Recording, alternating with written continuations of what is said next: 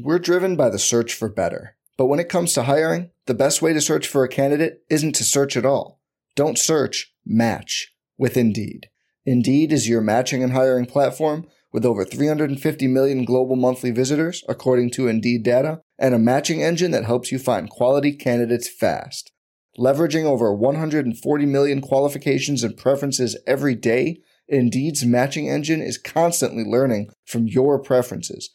Join more than 3.5 million businesses worldwide that use Indeed to hire great talent fast. And listeners of this show will get a $75 sponsored job credit to get your jobs more visibility at Indeed.com/Blue Wire. Just go to Indeed.com/Blue Wire right now and support our show by saying you heard about Indeed on this podcast. Indeed.com/Blue Wire. Terms and conditions apply. Need to hire? You need Indeed.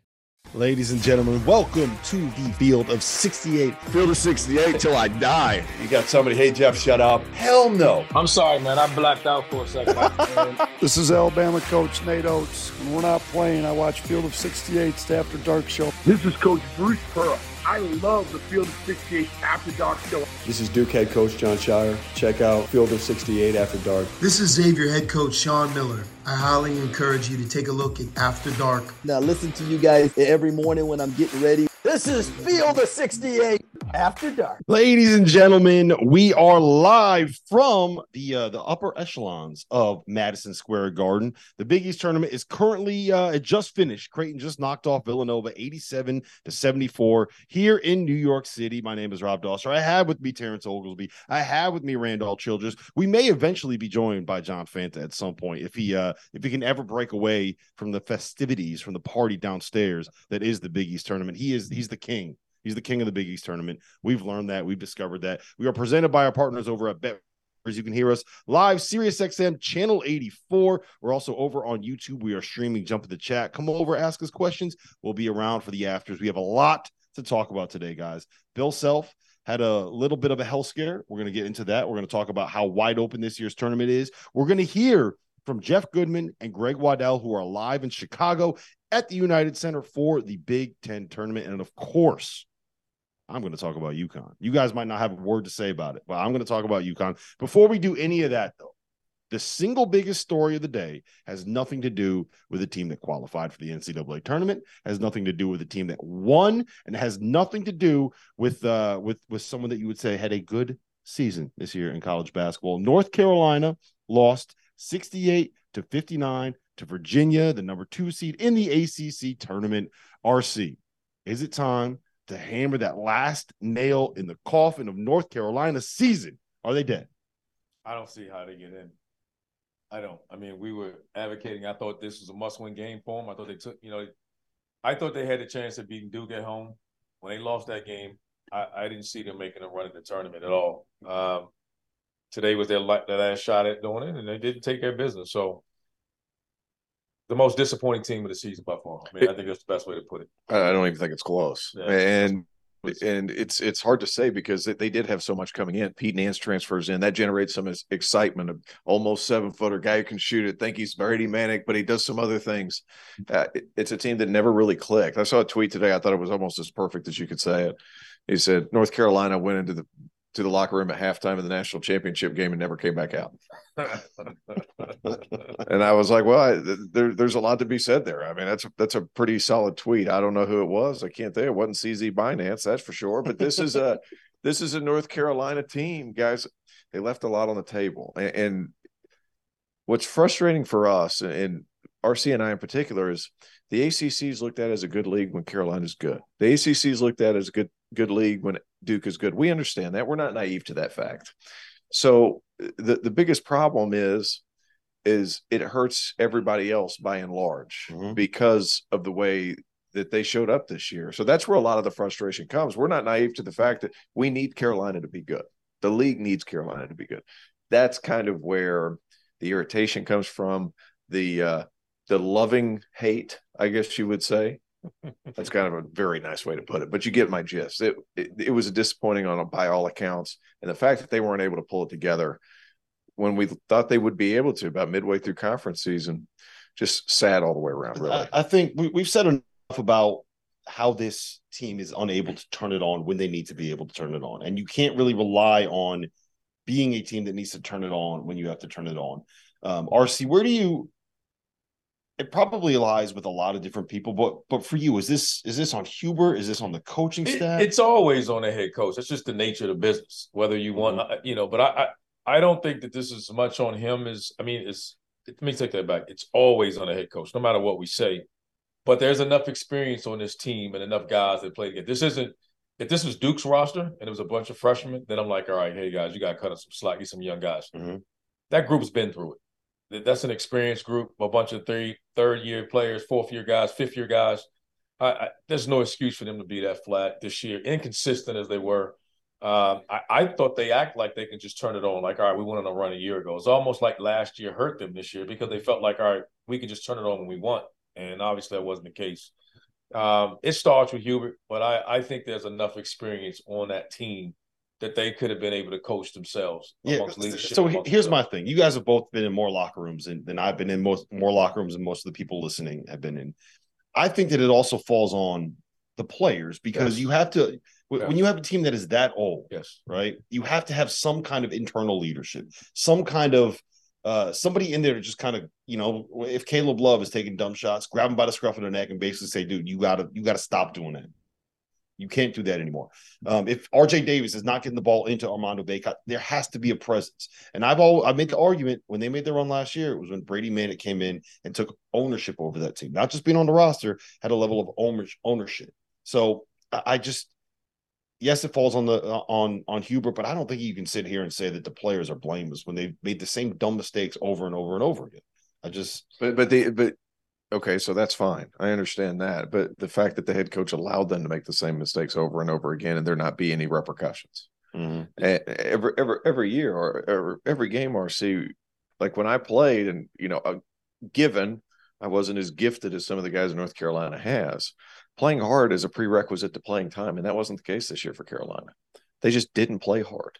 They felt like they could coast. It was almost a bit of a cocky situation when they won yesterday. And Caleb Love's running back down the floor, winking at the crowd like, oh, yeah, we know what we're doing. But it doesn't work like that. It doesn't work like that. And I think there's a lot to be said for, does this team accept an NIT bid? One. Two, if they do, does Hubert play young guys then? I got a better question. I'm all for those. Do you bring the team back? No. This needs a clean slate. Everybody has an opportunity outside of Pete Nash to come back. We're going to learn about – then I don't think they're going to air their laundry out. But we're going to learn more about this team if everybody comes back. That's a good point. It's going to tell us everything we need. We can make all the assessments and, outside, as Hubert always tells us, guys, hey, let's block out the outside noise. We're going to learn everything we need to know about this team in the next couple of weeks because we're going to find out who's there and who's not next year because all those guys got the option of coming back. Yeah, let's see what happens. That's a great point. And to your question, T.O., if I was Hubert Davis, I would accept an NIT invite, and I'm playing Seth Trimble. I'm playing Jalen Washington. That's exactly what Hansbrough said. Play all the young dudes. Give them a chance. That's exactly what Tyler Hansbrough said. But here's the thing. You were in the national championship game with your three best players back, and you only lost one significant contributor. Now you're going to make the Final Four of the NIT, maybe? I play the same roster. It's almost like a run. When guys go out there, and you know how like guys play at the end of the game, they don't want to be out there? Yeah. I'd leave them out there. Yeah. Same guys that played in the NIT, go play in the NIT. Yep. All right, let's talk a little bit about some bubble winners and losers because there's a lot to get to from the ACC. Pitt got smacked. They're probably closer to the bubble than I think a lot of Pitt fans are comfortable with. NC State got smacked. They're probably a little bit closer to the bubble than I think some NC State fans would be comfortable with. But this is what we're doing right now, RC. It's ISO time. ISO time. We're clearing out. We got a Clemson alum right here. Clemson, for my money, they have 2 quad 3 losses. Yep. 2 quad 4 losses. Yep. Their metrics are going to look a lot better in the morning once everything refreshes after beating up on a top 40 team the way that they did today. But they also had the 336th non-conference strength of schedule. Man. So I want you to me, that's why that's such a luck of the draw, that conference scheduling, because if you look at their schedule. Sure. Well, sorry. This is what I want you to do first. Don't worry about the numbers. Don't worry about the stats. Right. I want you looking at camera right now. The selection committee is watching. They love our show. My sources told me. Look in that camera and tell me why Clemson deserves to be in the NCAA tournament. And don't pull any of the wires out, please. No stats. No stats. What you got to do? Tell them why. They've defended since they've got to the Atlantic Coast Conference play. They've done a good job. Louisville. We're just going to forget about Louisville. I don't have a defense for that. That was just terrible. Outside of that, they've been pretty good. They're winning on the road. Quad 1 wins on the road. Those are big. They continue to win towards the end of the season. They're playing better and better right now. You beat NC State 3 times. That's a top 40 team. Once by 25. What was it today? 20? We're not supposed to do stats. They smacked them. That's all that matters. And then the first time they played them, they beat them by 15. What are we doing here? This is a tournament team. First team all ACC player. PJ Hall's a dude. 5 quad 1 wins. 5 quad 1 wins. I thought we weren't doing stats. 5 quad 1 wins. I just said, I'm helping you out. RC with the assist. Quad 1 win. First assist of RC's life. Second. Hey, he threw it to Tim Duncan once. Be nice to him. It's Randolph Childress Day. It is. It is. It's not. Hey, look, it's not Randolph Childress Day because he passed it. So no, Clemson deserves to get in. It's that time. Now, here's the thing. Can I push back on that real quick? Absolutely not. So the thing is, there is no wrong. Like, they lost a couple of bad ones. The South Carolina game in the second game of the year, PJ Hall's on a minutes restriction. They still didn't have their point guard situation figured out. They couldn't shoot the ball against Loyola Chicago. That one sucked. And then Louisville, they just dropped the ball. Mm-hmm. But that was a day where they were under in 2013. But they were still missing guys late this season too. That team finally got healthy at the very end, and they are as healthy now as they've been all year. Yeah, I mean, one guy almost lost a testicle, and I'm not making that up. His nuts exploded. His nuts exploded. Hey, that's his words, not ours. I'm not sure there's a scientific definition or any stats to back that up. But he got an underwear deal out of that, so kudos to him. He had to miss 2 games. Here's what I'll say. I think that if Clemson beats UVA, it's not a discussion. I think that I don't think it's a discussion now. I think they're in now. I don't. They're in Mike DeCourcy's. They were the first team out in Mike DeCourcy's thing. But for some reason, Lenardi's got him in the next 4 out. I don't know. All I'm going to say is this. North Texas is playing great basketball. They're still alive in a tournament where Florida Atlantic is getting in regardless of what happens, right? Florida Atlantic is alive. You still got a butt deep out there. You still have other teams on the bubble that are playing for Penn State, Utah State, Mississippi State, Arizona State. I don't think Utah State's I think you could say right now maybe that they're in, but I'm telling you, there's a lot of go out, win that game against Virginia, and make it so it's not even a conversation, right? Because look, you could still have, if Utah State goes out and wins the automatic bid from the Mountain West, then that would be a problem for Clemson, right? Ohio State probably has what, top 25, top 30 talent. They're 4-1 of their last 5 games. Yeah. Is there anyone in the Big Ten that you're sitting here saying I'm scared of them? I'm scared of them. So I'm just telling you, like, you don't want to be sitting there on Selection Sunday with this loss, with 2 quad loss, or with the Virginia loss, 2 quad 4 losses, 2 quad. I want look. I want them in. You're giving a bunch of scenarios yet. They're still in it. It's not like Carolina where we know this is it. I mean, they're still in it. They still got a chance. Like Ohio State got working. None of us are thinking they're going to win the Big Ten. So I don't think it's – if it stops right now, it ends right now, I think they're in. Yes. Let's run through a couple other bubble teams here. NC State, with their loss, I still think that they're probably on the right side of the bubble. They're 8-9 against the top 2 quadrants. And that team could win a game in the tournament. That's the crazy part. Pitt, I think that they're still in. It's going. They might end up in a playing game, but how about the craziest thing ever? That they were number 1 going into the last game of the season. They lose and they go to 5. Last 2, yeah, and then they end up 5th. All that, yeah. If they beat Notre Dame, they're the 1 seed, right? They'd won that game against Notre Dame. Yeah, but it wouldn't have mattered if the right call had been made when Kyle Filipowski got fouled. But that's neither here nor there. Correct, fellas. That's neither here nor there. All right. The other team that I wanted to talk on was in the Big Ten. Penn State won and Rutgers won. Penn State beat Illinois. Illinois is probably going to be okay, but Rutgers beat Michigan. It looks like Michigan is probably on the wrong side of the bubble. RC, how disappointing is this Michigan team to you? They've been inconsistent all year. Yeah. So I don't think that it's, I'm not surprised. I mean, the question was, I never thought they had a consistent perimeter shooting, surrounding Hunter Dickinson. So I'm not overly surprised by Michigan. They've just been up and down all year long, and I think now it's official. I don't think they're going to get it. Yeah, I don't think they have a chance. Like, this is NIT Central right now in Ann Arbor, and Michigan IT. Michigan IT. That's painful. That's painful. That's painful.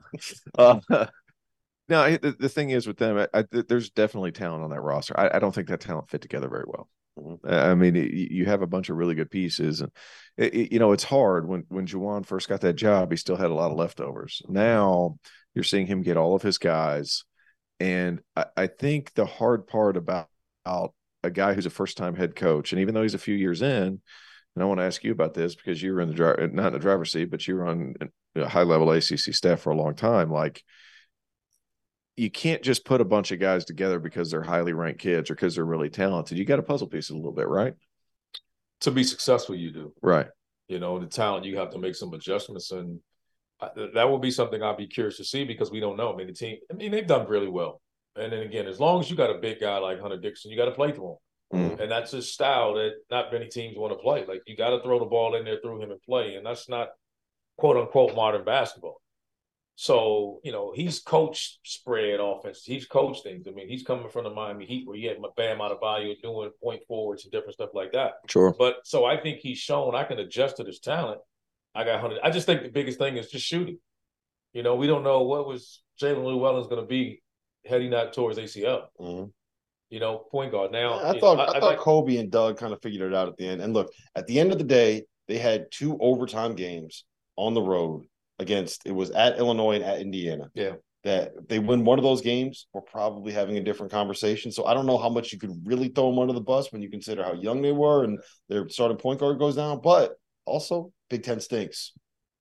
Big Ten's mid. It's the big meh. That's the league that I call it. Then why don't Chicken Popeye.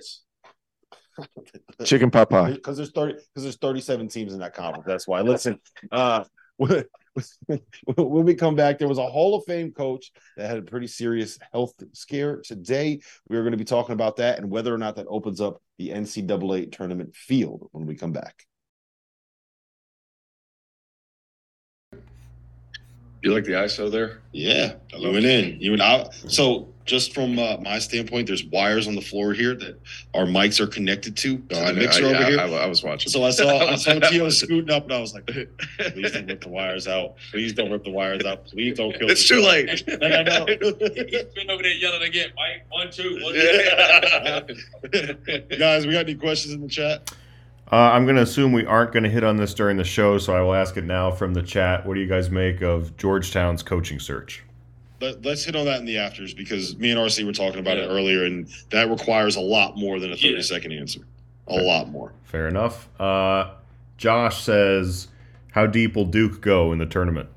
Ooh, that's a good question. We're going to get there next segment. That's part of this next conversation. We're going to talk about it. Hang out. Okay, fair enough. He's trying to chat with us, but you keep shutting him down. They're 0 for 2, Doster. Here's my tease. They're going to play for a while. They're 0 for 2, Doster. 0 for 2. They're trying to ask questions. It's good questions. We just got them on the rundown. Okay. Is Rutgers safely in? Do you guys think Rutgers is in? I do. They won at Purdue. That's like a top 3 win in America this year? 20 seconds. Got to be. Yep.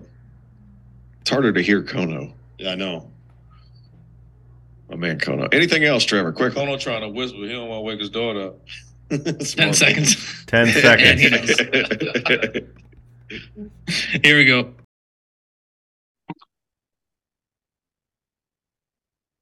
Welcome back. Field of 68 After Dark. We are live. Sirius XM, Channel 84. College Sports Radio. We are live over on YouTube. Jump in the chat, ask us questions. We are streaming over there. It is the Field of 68 YouTube channel. Rob Doster, Terrence Oglesby, Randolph Childress. We are sitting in Madison Square Garden. You can see the lights and the buildings and the skyline of downtown Manhattan behind us. Guys, a little bit of a scary thing happened this morning, right? We all saw the news that Bill Self wasn't going to be coaching. And we got the press release that came out. Now, I'm going to read exactly what it said because I think it's important to say that the way that they put it. Bill Self did not suffer a heart attack as reported by some media. He arrived at the emergency department last night and underwent a standard procedure that went well. He is expected to make a full recovery, but he will not be returning for the rest of the Big 12 tournament. His status for the NCAA tournament is unclear. I don't really want to dive into the medical side of this because there's too much that we don't know. And spoiler alert, none of us are doctors. What I will say is we all know Bill Self. We all like Bill Self, and we all want the best for Bill Self as a human being, not just as a basketball coach. But I want to ask you guys, if you ever dealt with a situation where you were going into the most important part of the year or any time of the year and your coach had to step away because of health issues, you ever had an interim coach? Does it help that Norm Roberts was the head coach? One at St. John's for 6 years, and two for the first 4 games of this season. RC, you go first. No, I think it definitely helps. I mean, he started out the year, his team played really well up under him. So he's been a former head coach. He's a longtime assistant. He's been there. He's well respected. I didn't expect much drop off at all. And they came out today and took care of business. And I don't think it'll resolve much. Obviously, you can't replace Bill Self. He's as good as there is. You know, I think when it's all said and done, he'll be possibly in the ever. Mount Rushmore of coaching when it's all said and done. And the only thing I'm disappointed for him, hoping he's healthy, but I thought they had a legitimate chance at repeating. And that's always something special. I think the fact that Norm took over at the beginning of the season, I think that it just made it for a flawless situation. Yeah, like it was already ready-made or flawless, seamless. Yeah, you're using the right word. I'm not. But I think that certainly helps. Thinking about Bill, obviously, I mean, that's scary. Anytime the word procedure comes in after an emergency situation, I mean, it's always scary. So hope Bill's okay. But like you said, RC, like he one of the best to do it, and his level of consistency is like unbelievable. Yeah. But that all being said, Norm's been with him for a while. The rest of his staff has been with him for a long time. You can't replace that magic. No, that Bill Self magic. But at the same time, I mean, that's certainly it's scary. It's scary all the way around. Yeah, we hope the best for him. And the one thing I think the message that should be taken away from this is everybody get your stuff, get your health checked, go to the doctor. My wife is always banging on me about that, and it's something that I probably should do a little bit more. I do think that they won the title last year.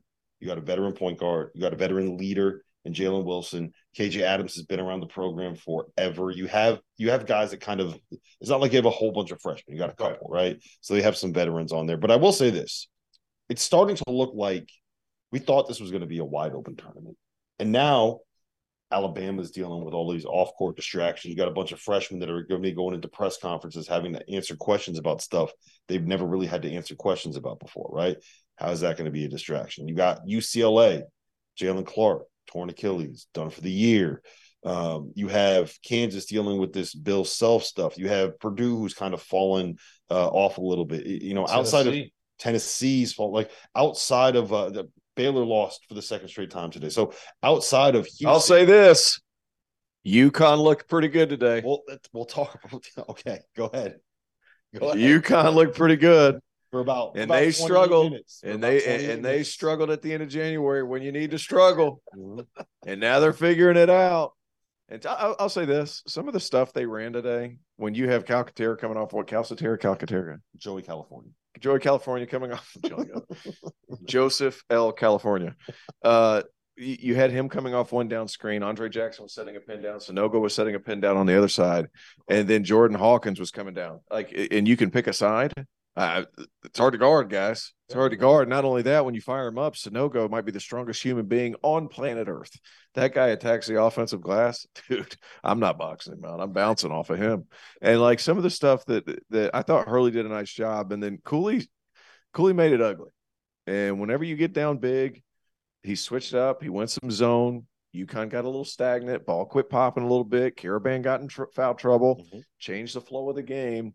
You got to make it ugly sometimes. And he almost made it ugly enough for Providence to get back and win it. Yeah. RC. Yeah, UConn's good. UConn's good. You said today that I changed your mind on Andre Jackson. You did. I thought that his first half today was the best first half he's played all season long. UConn fans will know what I'm talking about when I say he was Andre F. I'm ready to say Jackson today. What's the respect for his name?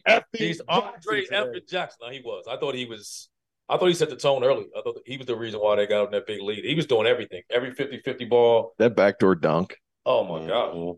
The one he came down the lane, I thought he was going to land in our lap. The one he was coming toward us in the third row. Just disgusting. But I also think we saw, as good as they looked, and they looked like a team that could be in Houston, I think we also saw why you got to have concerns about them being in Houston. Yeah. I think when teams ramp up their full court pressure, I didn't see who takes the ball. Who's the closer for this team? I asked you that when we was watching the game. Like, when that game got tight, what are you doing? You know who it was tonight? Tonight it was Andre Jackson. I'm sorry. Tonight it was Tristan Newton. Jordan Hawkins made a shot. Alex Cameron made a shot. But Tristan Newton was the one that got to the lane and made the plays. He made the plays. I just felt like whenever Providence was making a run or whatever, it just seemed to be Hawkins just found a way to do something. Yeah. I thought his last shot was – but the way he's more effective doing it is coming off screens. And I think against better teams, they're going to switch. And you got to pay more attention to him. I just wonder – they don't drop it inside as much in those need basket, one possession games, need a basket. Who is going to break you down? It's got to be Newton's. Got to be the guy. And it's got to be Newton. And he made some plays tonight. He did. He made some plays. Got that over the back rebound that was definitely absolutely not a foul. They just seem to be looking for somebody to say, like, at the end of the game. Whatever. Well, and here's the thing about Tristan. Tristan is like this kind of really laid back, chill dude from El Paso. And what they've been trying to get out of him all season long is like, sometimes you got to take the ball and you got to say, this is mine. And this is my game. Like he doesn't quite think about it like that. Like, he hasn't taken ownership of that role. Does that make sense? He is, but it's hard when you don't have the ball in your hands. We talked about it before, and Andre Jackson is pushing it. He's had the ball. He's playing point forward. So many guys are handling it. It's hard to say if I'm not. It's like getting shots up. If I'm not involved in the game early, it's hard for me to say in the last 5 minutes, "Hey, T.O., take me home," and you got 2 shots. Right, right. So. All right. Well, let me flip it on you. So, you just said UConn is a team that you think can make a run in the wide open year. I'm gonna flip it back to you. The question we just got in the chat. Duke. I'm watching them. I'm seeing Kyle Filipowski today, 22 points, 8 for 10, shooting 16 minutes.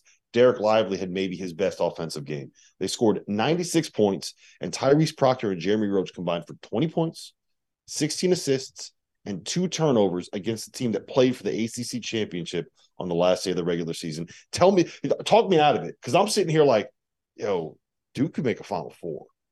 Is that crazy? Wouldn't that be something? After last year and everything that transpired with Coach K, his last game against North Carolina at home in Cameron, and then they get whipped, and then they go to the Final Four in New Orleans. North Carolina gets them again, and then Duke this year all but shut the door on them. Yeah. Said, "Hey, you're not going to the tournament. Yeah. We know you had big expectations. We're not going to let you go." And we both know that was the motivation that they had. There's no question. No question that they thinking it was almost send them home. It was almost poetic. No doubt. No, I think this Duke team, as you've seen the season go forward, Derek Lively at the beginning of the year, he was dealing with some injuries, and his growing period was the back half or the last week of December and January. Now you're starting to see what he can be defensively. I mean, a big-time rim protector. He does a lot of things, a lob threat. He's not the jump shooter I thought he had the potential to be, and he very well may be later in his career because it's not broken. But Kyle Filipowski has kind of kept them afloat.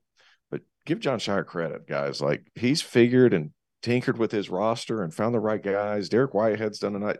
It's Derek. They said it Derek on TV. I've said Derek all year. Of course, I mispronounce it because it's becoming a thing.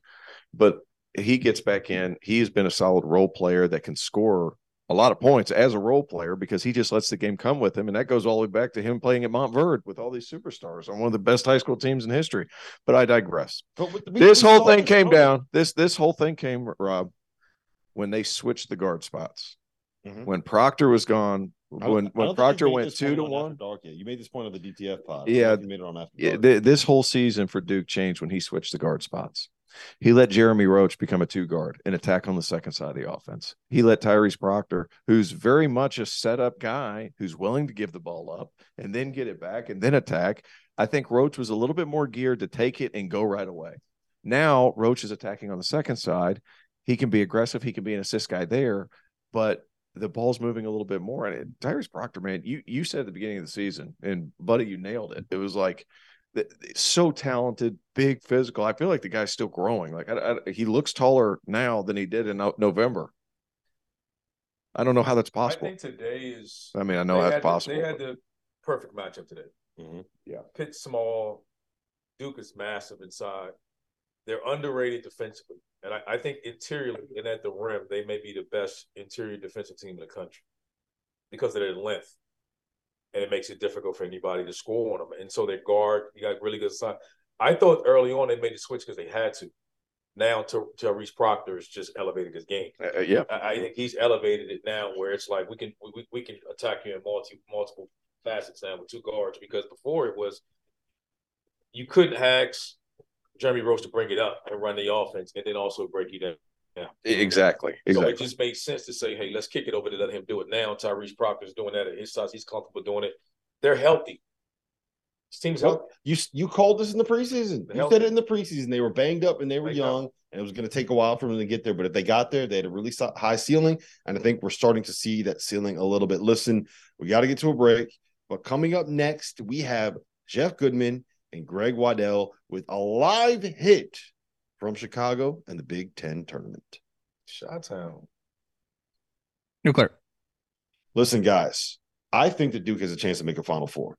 If you think that I'm wrong, you can prove it to me. This season, we are partnering with Run Your Pool, who will be hosting the official Field of 68 bracket contest. It's live right now. You can go sign up already. I've actually worked with them before, which is why I was fired up when we were able to land a sponsor. They have more than 50 game types for every sport that you can think of, from a traditional bracket to bracket pools, to survivor games, to head-to-head games, to pickaxe games, and my personal favorite, squares. Who doesn't love squares? The scoring, of course, is customizable, and you can tailor your bracket rules to your specific pool. It's awesome. I'm use it. All my biggest pools use it. Go check it out. Here's the best part, though. Run Your Pool is giving away $1,500 free dollars. $1,500 prize pool for free. All you got to do is go sign up at the link in the description. It's play.runyourpool.com/field68. That's FIELD 68. Fill out a bracket and be eligible to win. I will see you guys on March 12th. Real ones already know what that date means. My birthday. Exactly. That's one. That's one. That's all you need. Sorry, continue. No, we're done. Okay. We knocked it out. Trevor, how much time? 20 seconds. 20 seconds left. I just that read went entirely too smoothly, not for me not to mess it. 10. Carter's in the video. What does that have to do with anything? 5 seconds. Here you go. We're driven by the search for better. But when it comes to hiring, the best way to search for a candidate isn't to search at all.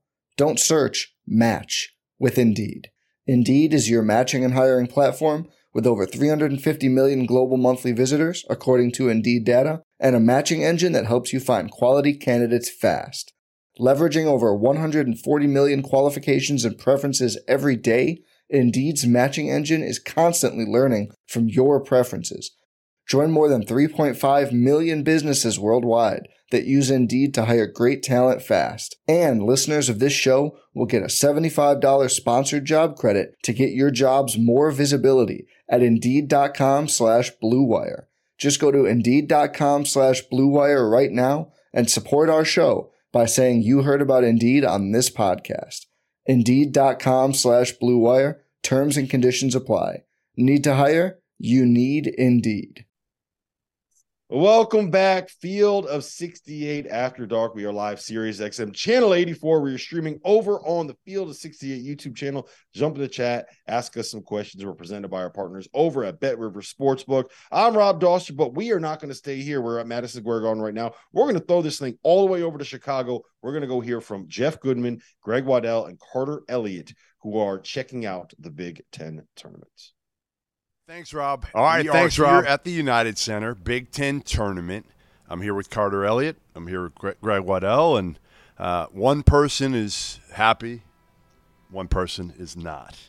And the Michigan Wolverines will start there. They are out. They're in the NIT now. It has been a season to forget for the Michigan Wolverines. Hunter Dickinson comes back. We think it's going to be all roses, and instead now they're headed to the NIT. Hunter played well today. Everybody else did not.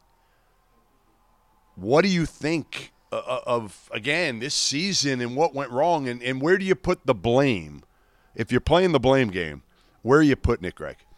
It has to go to Juwan Howard, but not necessarily for the reason I've heard the loudest criticisms of Juwan Howard. Yeah. It's the roster he built that is the problem here. And everybody wants to point to the three guys at the top, Kobe Buffkin, Jett Howard, who are going to be first-round picks if they choose to go to the NBA. Hunter Dickinson's been an All-American 2 years ago, but we know what he's capable of. But beyond that, they don't have anyone capable of contributing at a winning level for a team that could dream of championships, let alone a tournament berth right now. Terrence Williams went from being a 25-minute guy to completely unplayable. The rest of the team is freshmen. They're inexperienced. And as good as the top-end talent has been, even today, they haven't proven they can do it in the toughest moments of the season. Jett Howard, Kobe Buffkin, 12 combined points, 7 turnovers from Kobe Buffkin. I mean, you feel for him. He came on this podium and said it was just his worst game at the worst time.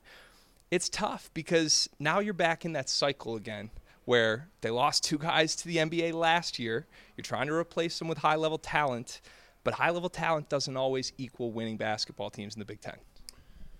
Yeah, let's turn it to the team that did win and probably got themselves into the NCAA tournament. They had been floundering. Rutgers, Steve Pikiell, they've been 2-6 going into this game, and they made shots in the second half. You know, they always guard, right, Cart? Yeah. But what they did was they made shots, and Steve Pikiell's done an amazing job there, and this was a team, again, that you know, needed this win desperately, probably to get on the right side of the bubble.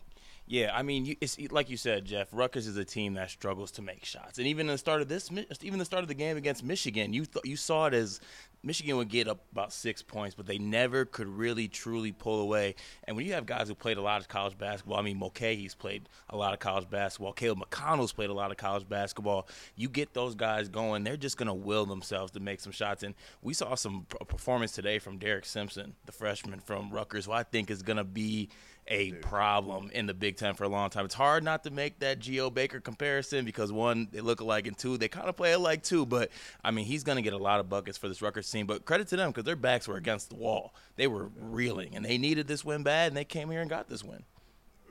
As far as Michigan's concerned, you know, where do you see this program headed now long term? Because, again, you know, 2 years ago, I was kind of at a point where I was ready to say, you know what, I screwed up because I didn't think Juwan Howard was a good hire. As most former NBA guys who, you know, have $100 million in their bank account have not done well.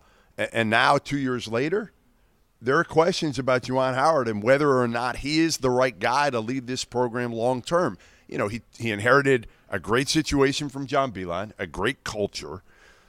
How much do you worry about Juwan Howard and whether he can get this thing back to where they're not just either getting in the tournament like they did last year barely and not getting in this year? As much as I want to say I'm worried about Juwan Howard, I'm truly not worried about Juwan Howard because, you know, you look back to last year, they were still able to make Sweet 16s. In the grand scheme of things this year, it was a historically weak Big Ten conference.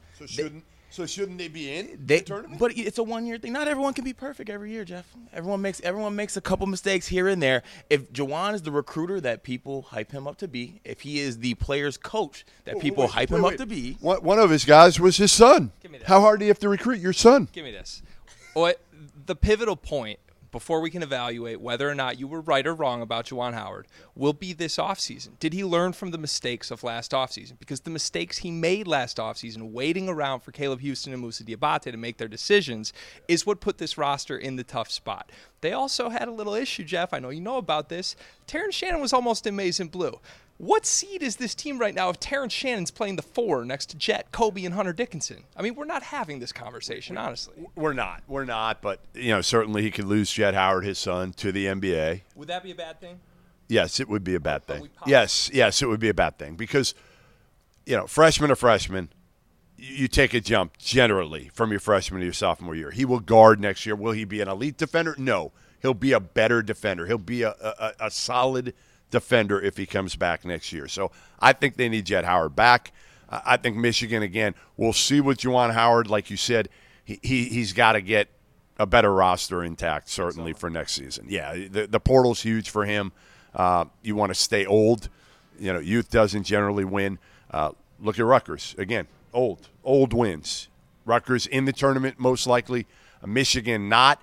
And then we got a big one late here in the first game of the night session. Penn State pulls out a huge win, and they've been red hot lately. The Nittany Lions have won 6 of the last 7. Micah Shrewsbury has a team that is tough to prepare for, aren't they? And they're fun to watch. This was the first time I've seen them in person, and you look at them, and you're like, man, they are small. Like, they are really, really small.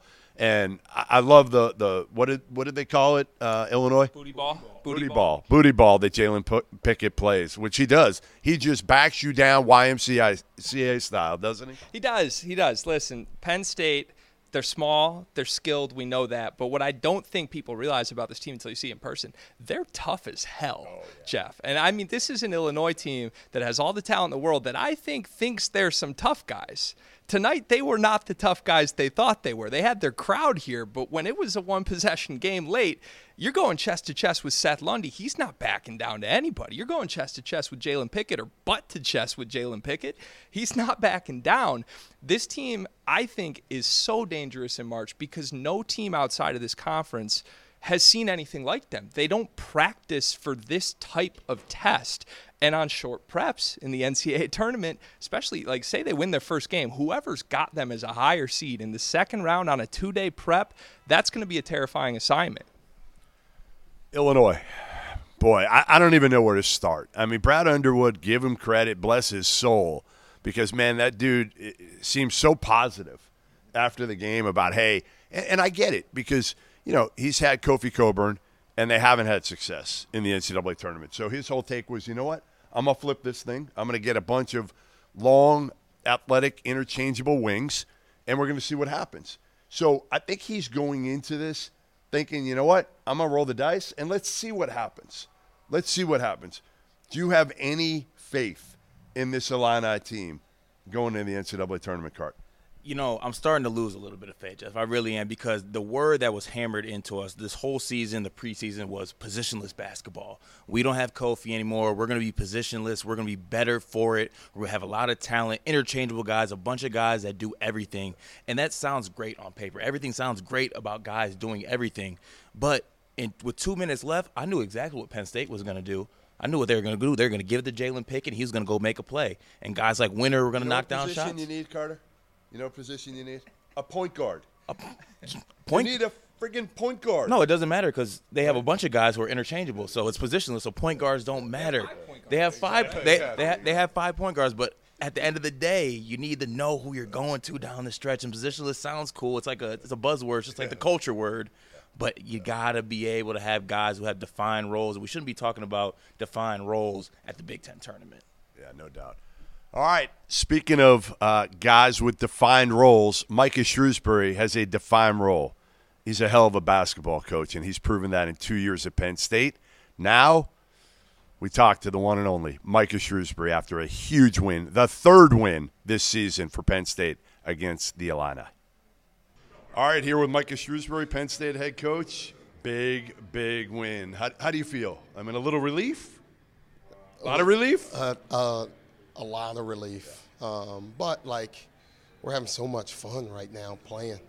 I told our guys at shoot-around, we've been playing single elimination tournament basketball for the last 3 weeks, and they've risen to the challenge every single time and done it. I'm just having so much fun coaching them. I think they're having so much fun playing with each other. This has been a blast. You guys are fun to watch. I mean, it's like small ball at its finest, right? I don't know if you got this from, Brad's Butler days a little bit or what. I mean, Matt Howard couldn't shoot. Yeah. That's the difference, right? Yeah. You got shooters all over the floor. How much was this kind of what you envisioned when you took the job, or by default? It's kind of by default. We want to play out a lot of pick and rolls. We want to spread the court and do those things. You kind of luck into figuring out that Jalen Pickett is really good with his back to the basket, right? It took us a while last year to really see that, and now you mix that in with our pick and rolls. Now he goes into the post. This year we add more shooting. You know, you get an Andrew Funk, you play Miles Dredd, Cam Winter starts shooting it great. Now it really makes it tough on people. And then Pickett, it's just his passing out of the post, out of pick and rolls. He's a great passer. You're an old team too. Yeah. How much do you think that helps as well right now, especially when you have all this pressure on you, these kind of older veteran guys? Yeah, I think really just the poise. Like people always talked about how old we were, but we weren't an old team that's ever played together, right? So being the oldest team in the country doesn't really matter when nobody's ever played together. Now we know each other. Like I can call stuff that we don't even have in the playbook, and they know exactly what I'm talking about because of their basketball IQ, because of their savvy. But then they don't get rattled in moments. They deliver when the chips are down. They're just a tough group, and I think that's where you see the veteran leadership from all these guys come out. One of the surprising things for me about you, I've seen you for years, and you're pretty chill. You're pretty mellow as an assistant coach. As a head coach, you are different. I mean, you flip the switch a little bit, and you got a little bit of some shit to you, don't you? I always say it, when the game, I tell our guys, like when the game starts, I go from like Coach Shrewsbury, like Tasmanian devil.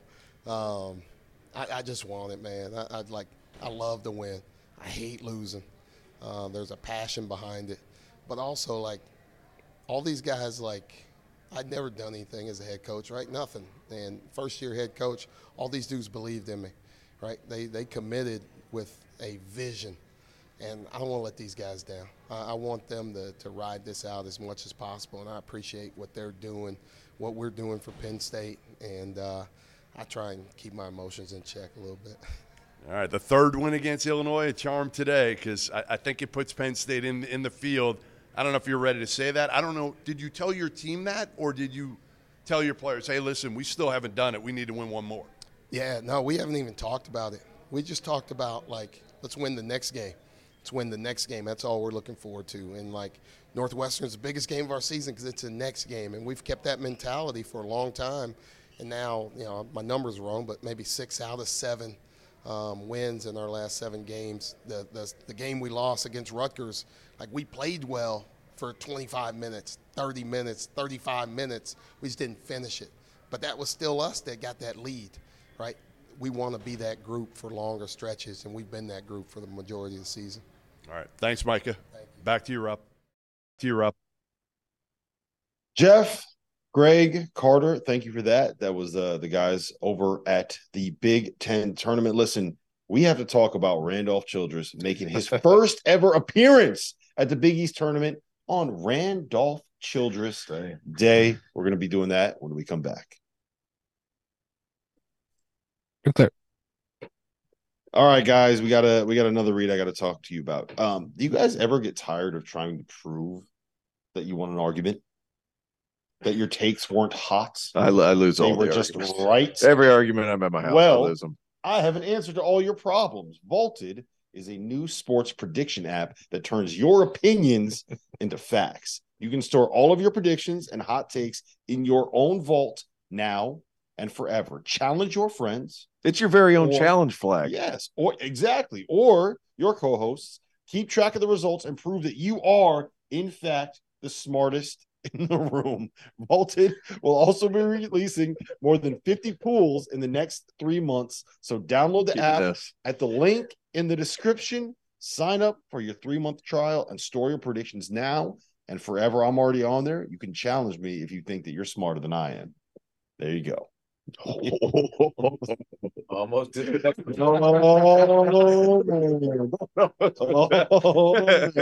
Don't do that. Use 30 seconds. App. How much time? Sorry. You got 30. Oh, okay. All right. Take it easy, Valise. Trevor, we got any questions? Tell me what to do. 10 seconds. You know it's almost 1 a.m. when T.O. starts getting on this roll. Yeah, I'm ready, baby. Here you go.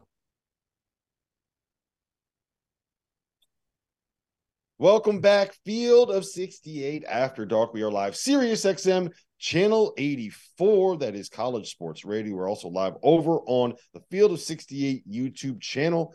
We're going to be answering questions in the chat, in the afters here in about 11 minutes. Before we do that, Rob Dosser, Terrence Oglesby, and the one and only Randolph Childress. Guys, I don't know if you knew this. I didn't even realize this until about 12 days ago. It is officially Randolph Childress Day. It is a national holiday. It is the day that he made Jeff McGinnis fall and then waved to him as he nailed a jump shot in the ACC tournament.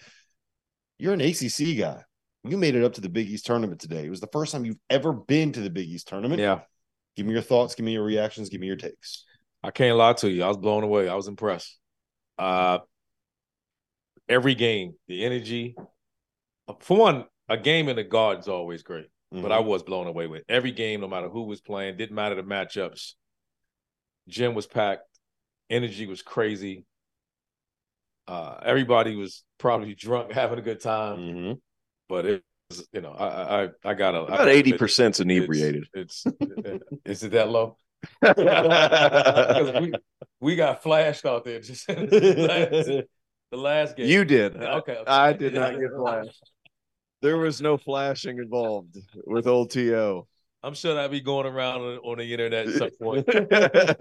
Somebody was reaching up on a jumbotron and realized that her top was a little low, so you guys probably hearing about or a little high. Yeah, a little high. But no, it's a hell of an event. I mean, I can't imagine it's going to be even better tomorrow. I'm excited about tomorrow. Friday night at the Garden for the Big East tournament semifinals is the best that it gets. T.O., you were here for that last year. It's amazing. And the thing is, too, the ambiance at Madison Square Garden is amazing. The lights all on the floor. Yeah. You can still see the crowd, but it doesn't really play a factor outside of the noise because all the attention's right there on the floor. And you go to some of these big arenas around the country.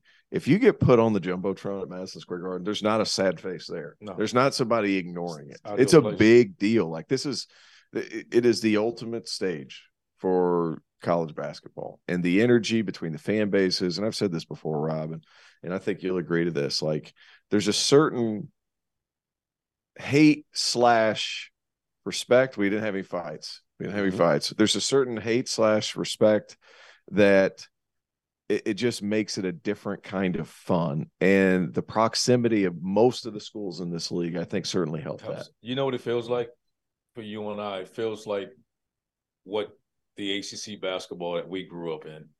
Yeah, it's what I played in 15 years ago. That changed. And not that we're saying the basketball is different, but just the crowds and everybody else.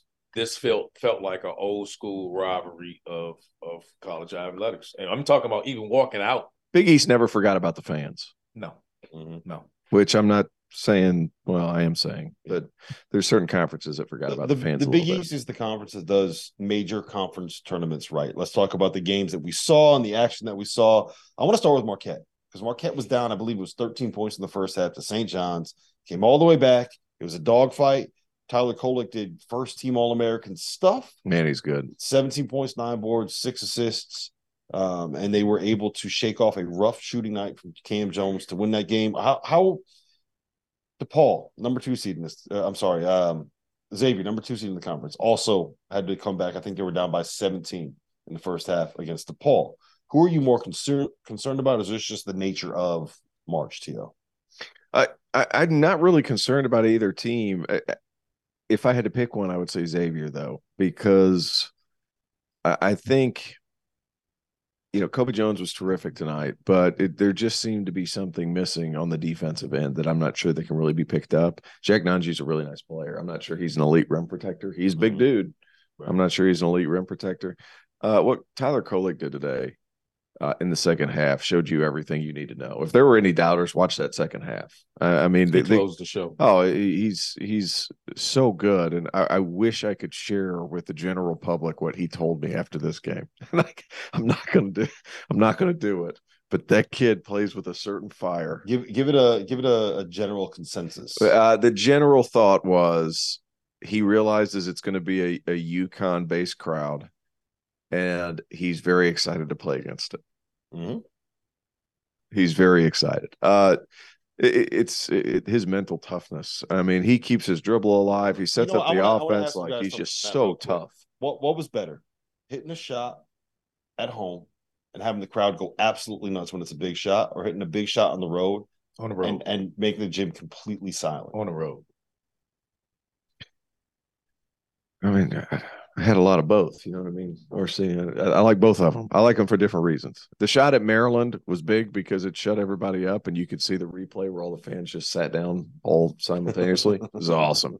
That happened in College Park, 2008. If you want to look it up, I watch it all the time.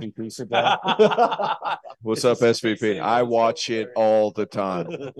And then I think at home too, if it's a full house and it's really going and the energy's good, it's been back and forth, that's obviously a lot of fun too. Siri doesn't get it. Siri doesn't get it. No, but it's he'll never understand me. Siri will never understand me. It's a thing where both work great. That was weird. Yeah, I've never seen that happen before in my entire life. But you got to be concerned about Xavier's defense right now. Yeah, absolutely. I mean, they gave up, 50% from three, 60 from the field. The guards, DePaul's guards got wherever they wanted the entire game. Yeah, they did. I think that's the concerning thing. That was never their strong suit. They've been inconsistent defensively all year. Mm-hmm. And that's not a great DePaul team. And they played their butt off, man. And they're healthy. They deserved to win. I thought they deserved to win. Yeah. They were deserving to win in that game. They just didn't put it out, didn't make enough plays late. But the efficiency in which they shot the ball and scored tonight, you saw what we thought DePaul could be at times tonight, because Ongenda plays 6, 7. This was his 7th game. I can't believe he played, but he played his 7th game of the season tonight, and he was a rim protector to the nth degree. He's a huge difference maker, lob threat, extremely athletic.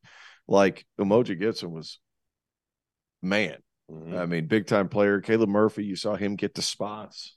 Like, this DePaul team obviously dealt with a lot of injuries, but they played about as well as they could, and Xavier still found a way to win. Kobe Jones was awesome. Credit to those guys. Yeah, absolutely. He was fantastic in the second half. I want to ask you guys real quick. We got about 3 minutes left here.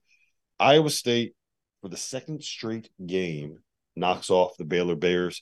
2 straight wins, both without Caleb Grill. How much – I know you're not in that locker room, so you can't speak to this specific situation.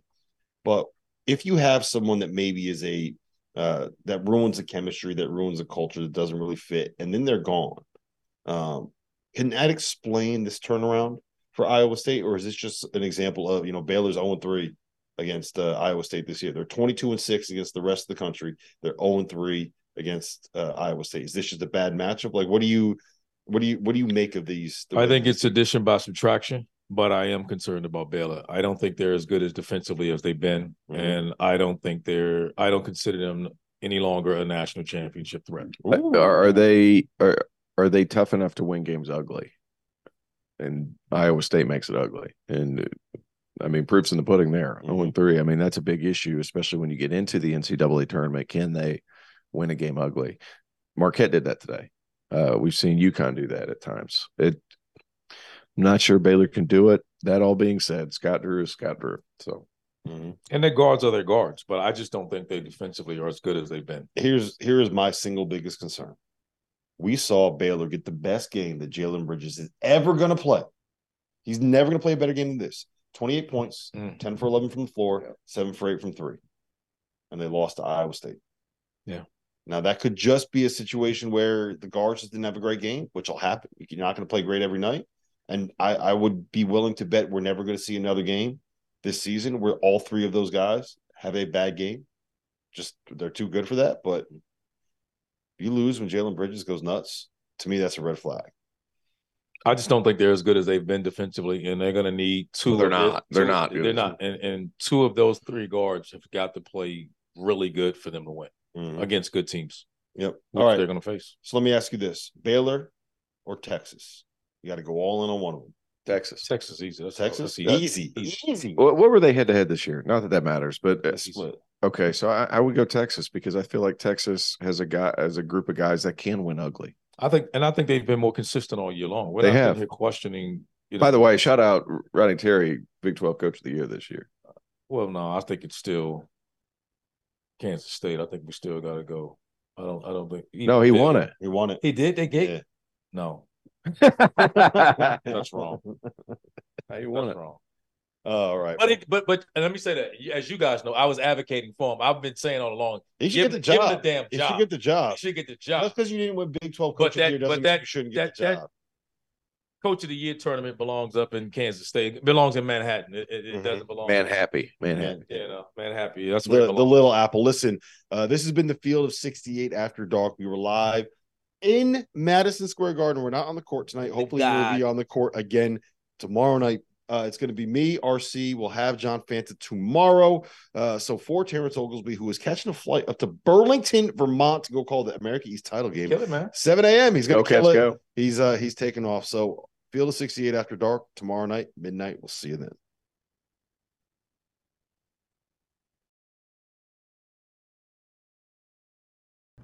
All right. T.O., you want to go? Yeah, I'm going to go. All right. Cheers of the night to you guys. Yep. Cheers of the night. Sleep, man. Yep. All right. We'll be here for about another 15 minutes, and then we're going to get ready for tomorrow. Trevor. Producer Trevor, what do you got for us? T.O., get the hell out of here, man. I'm trying. Yeah, serious. Shut up, man. Go to bed. Yeah. Trevor, what do you got? Okay, here's a random one to start us off. Who goes further in the tournament, Duke or Arizona? Who will go farther in the NCAA tournament? Duke or Arizona? What do you think? I like the Dukies. I kind of lean Duke, too. Why? Guard play? I think they're better defensively. I think when they're not making shots, they can create offense through their defense. And I don't think I can say that for Arizona. I kind of like the fact that Duke is going all in on this two kind of point guard look. You know, I bang on this point all the time, right? The best teams in college basketball that win titles have 2 point guards, at the very least 2 playmakers. Right. And that's what Duke has. Tyrese Proctor is probably what you would call the point guard. Jeremy Roach is a secondary playmaker. I think you need that. I don't know if there's a team in the country that's as versatile and can attack you in so many different ways as Duke is right now. A healthy Duke team. Mm-hmm. Having Derek Whitehead available to him, Lively's what he's bringing in, Young. The bodies that they're able to throw out there now changes everything. Yep, absolutely. Are you worried about Arizona at all, or is it just kind of no? Just because of the comparison we made, I'm not as concerned about them. They're going to score and they're going to force you to score. Mm-hmm. I just don't think they have the defense that they're as good defensively as a unit as Duke is. Yeah, I would tend to agree. Trevor, what else? All right, this one's from Bram. All 3 of these teams lost 3 times to the same opponent. Who are you most concerned about in the NCAA tournament? Illinois, Baylor, or NC State? Well, compared to where they're probably going to end up being seeded, I would probably say Baylor as a 2 seed. I'm the most worried about. Yes. But that's just because Illinois is what do they be, like an 8 or 9? I'm thinking, yeah. I don't expect much from them. They may win 1 game, and I don't expect them to win beyond that. But Baylor's right now on the 2 or 3 line, and I don't know if they're making it to the Sweet 16. Yeah. I'm really concerned about them. Yeah, it's not just the Iowa State thing. I just don't think they're as good defensive. They just didn't figure that out this year. They're just not. And you lost Devin Mitchell, so I'm not comparing them just to that. I just think overall, collectively, they're just not as good on that end of the floor. Yeah. Well, who was the 3rd team, Trevor? I'm sorry, I forgot. NC State. NC State. I actually think I'm still into NC State. I think that was just a bad matchup for him, Clemson. I mean, T.O., I swear T.O. for like 3 days has been completely nonplussed with this game. He's like, I'm not worried about it. NC State does all the things that Clemson wants you to be able to do. He's like, that's a great matchup. Clemson's winning this thing by 20. I swear he's been saying that. Yeah. So, I don't – the team you saw against Virginia Tech, that NC State team can beat anybody. Mm-hmm. You get an efficient Terquavian Smith, and you're not beating them. And Jarkel's playing well. And Jarkel was 20 and 10. They play at that level. I don't care who you are. They can beat anybody and then get Burns inside. The problem is when they're not playing well or they're not shooting it well, they can struggle. Mm-hmm. And so I think Burns becomes an issue defensively. Like, what are you going to do? You can't hide him. He has to stay inside. He's prone to foul trouble. And what are you going to do if a big can put it on the floor or Ace. So I don't expect the team to go necessarily deep, but they're a scary team because that guard play can be. You don't want to. If you let's say they end up as a. You don't want to play them in the like 7-10 game. Yeah. Right. Let's get. They're a 10 seed. They win their first round game. You're a 2 seed, and now you got a team that's going to press. They can push the way that they can push. Yeah. That has probably the best backcourt in the game. Yep. Right, and a guy that you could throw the ball into and get a ball. Yeah. They got flaws. There's a reason why they're going to be a 10 seed, but that's a good, talented, scary team. It would scare the hell out of me if I'm, in the second round. Yeah, like that's a team I don't want my bracket in the second round. They can put up 90 points. Easy. Anybody that can put up 90 points, like you don't want to deal with it because you got to score too. And more importantly, what they've shown is even when their guard play is strong, Burns has shown he's capable of carrying the load for a game. So nobody wants to see them in the second round. I don't care what your seeding is. Yep. What else we got, Trevor? We got some UConn fans in the chat asking for Rob's take on Dan Hurley's game plan and how he reacted to that second half comeback.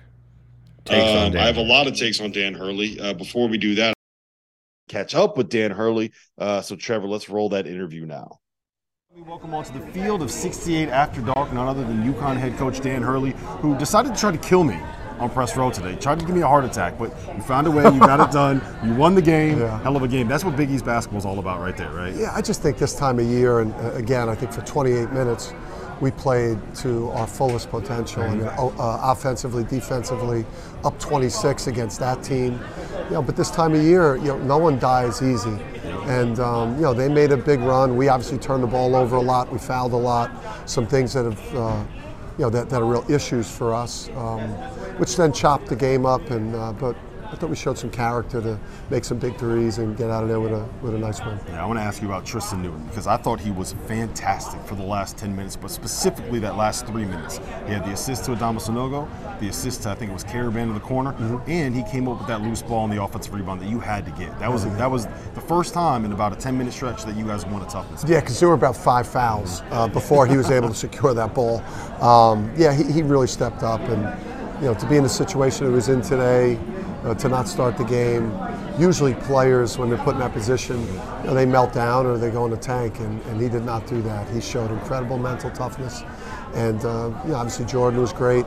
Andre was all over the place, but Tristan's threes and clutch down the stretch was big. Yeah, that first half from Andre, I think was the best half I can remember seeing him play in a long, long time. He won about like 8 or 9 possessions for you guys. When he is playing like that, what does it bring? It just changes everything.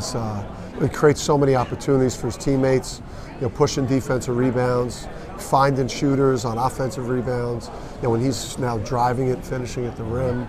Dunking on like 9 people? Dunking on 9 people, probably could have been a 3-point play. On the right, he dunked there.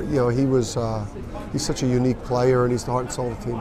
When he dunks like that, do you sit there and you pat yourself on the back and say, "That's right, I told you, just jump over everybody and dunk it on everyone"? Is that? I just love draw that one up. I fucking love that kid, man. I mean, I love this team. This is, one of my favorite teams I've ever had a chance to coach. It's just such great personalities, and he's a huge part of it. All right, last thing I got for you. Jordan Hawkins didn't really have the best game that he's ever played tonight. What does that kind of tell you moving forward? You can survive even without him going off and being the 20, 25, 30-point guy. Yeah, I think the bench has responded and been much better for us. We didn't get the center play that we would normally get. They obviously did a great job. Ed Croswell's a hell of an interior defender. Obviously, Jordan, I think, is a guy on the perimeter since I've been here that has the makeup to be that big-time gunslinger this month, though. I think he believes that he's about to light this month up. Well, Dan, I appreciate you joining us. That's Field of right. 68 After Dark. We'll be right back. I love that Hurley was like, I fucking love that kid.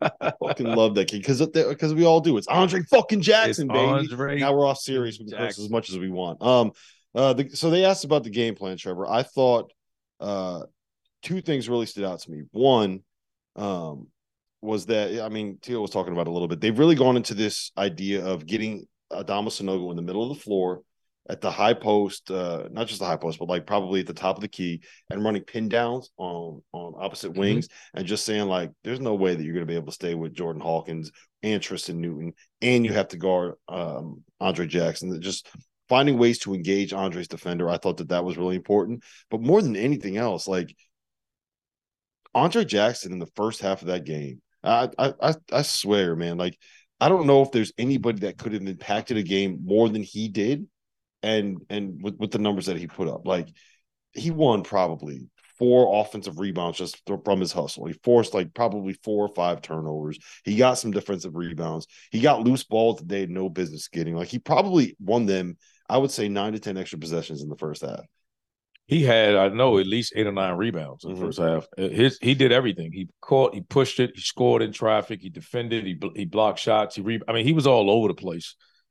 Just the ultimate glue guy, and that's what you want. I mean, he's playing like that with his size and athleticism. What was he playing like? Andre fucking Jackson. I was impressed with him today. I thought for that half, he was not only the best. I thought he was the best player in the gym that we've seen today for a half. I thought he was that good. That first half, as far as without having to score the basketball, he did everything he'd want. To your point about the offense that they're running, I think it's running that keeps you balanced. And I think because they're running shooters off, they're running guys off that can make shots. You got to be there with them. And then if it breaks down, you just throw them inside. Yep. So it gives them a chance to attack you many different ways. So we'll see. I still think there's concern with them is closing games or putting the ball in a guard's hand. We'll see if it's Newton. I think it has to be him. Got to be Newton. I think it's got to be Newton. We'll see if they're going to win this thing. He's going to have to take him home, I think, late. And I don't mean scoring. The ball just needs to be in his hands, and he needs to make plays. He's the guy. He's the guy that gets a paint touch that you trust that can, draw a foul, kick it out to somebody, or score himself. He got to make the play. He's got to be the guy. You have plenty of shooters around him that can make the game winning shot for you. He's got to make the play. Yep. Everyone else. Braden wants your guys' thoughts on Creighton's win and if they can win the tournament. Absolutely. Hell yeah. Yeah. I thought Villanova gave him a good valid run, but Carpenter just changes the paint. You're not shooting high percentage shots at the rim with him in there. And it gives all the other guys the aggression to press on the perimeter, and he's a lob threat. And we've seen what he's done to this team. This team was dead in the water. Yeah, he gets back and completely flips everything. What did Trey I'm bringing up the box score right now. I haven't seen it since the game ended. Trey Alexander was unbelievable in the first half, I thought. 13.7 boards, couple assists. Baylor Shireman, 12 points, 12 boards, 9 assists. Ryan Nemhart, 17 points, 5 boards, 5 assists. They have 3 guys that could be their creators. Right. All 3 of those guys can make a 3. Yep. Arthur Kaluma can make a 3. They are a very, very, very good basketball team. The only question I have is the depth thing. They basically have 5 guys. I think it's like everything else, man. It's about matchups. Mm-hmm. It's like UConn matchup against these guys is favorable for UConn. They got the depth, they got the bodies, and they got the depth that can give them some issues. But I don't know if anybody else besides UConn can beat them. Yeah, off of what we saw today, I like them. I like them against Xavier. I would take them against Xavier. I think the only team that concerns me is UConn. I think we're going to end up seeing a UConn Creighton Big East tournament title game, and I think both of those teams are good enough to make a Final Four this year. Last Big East thing, we'll circle back to it. People still asking about Patrick Ewing and Georgetown's coaching. Yeah, let's talk about that. Let's talk about Patrick Ewing. I'm telling you, this has been the talk of the Big East tournament. This is what everybody's been talking about today, more than just the games itself. So I think we all agree that Patrick Ewing, it was time for him to go. It was time. He needed to go. It was the right time. I think they did it with about as much leaving him as much dignity as you can in that situation. It's never easy to fire someone you don't want to fire. Yeah, they gave him the year. Let's be honest. Because it's Patrick Ewing, he got the year. Mm-hmm.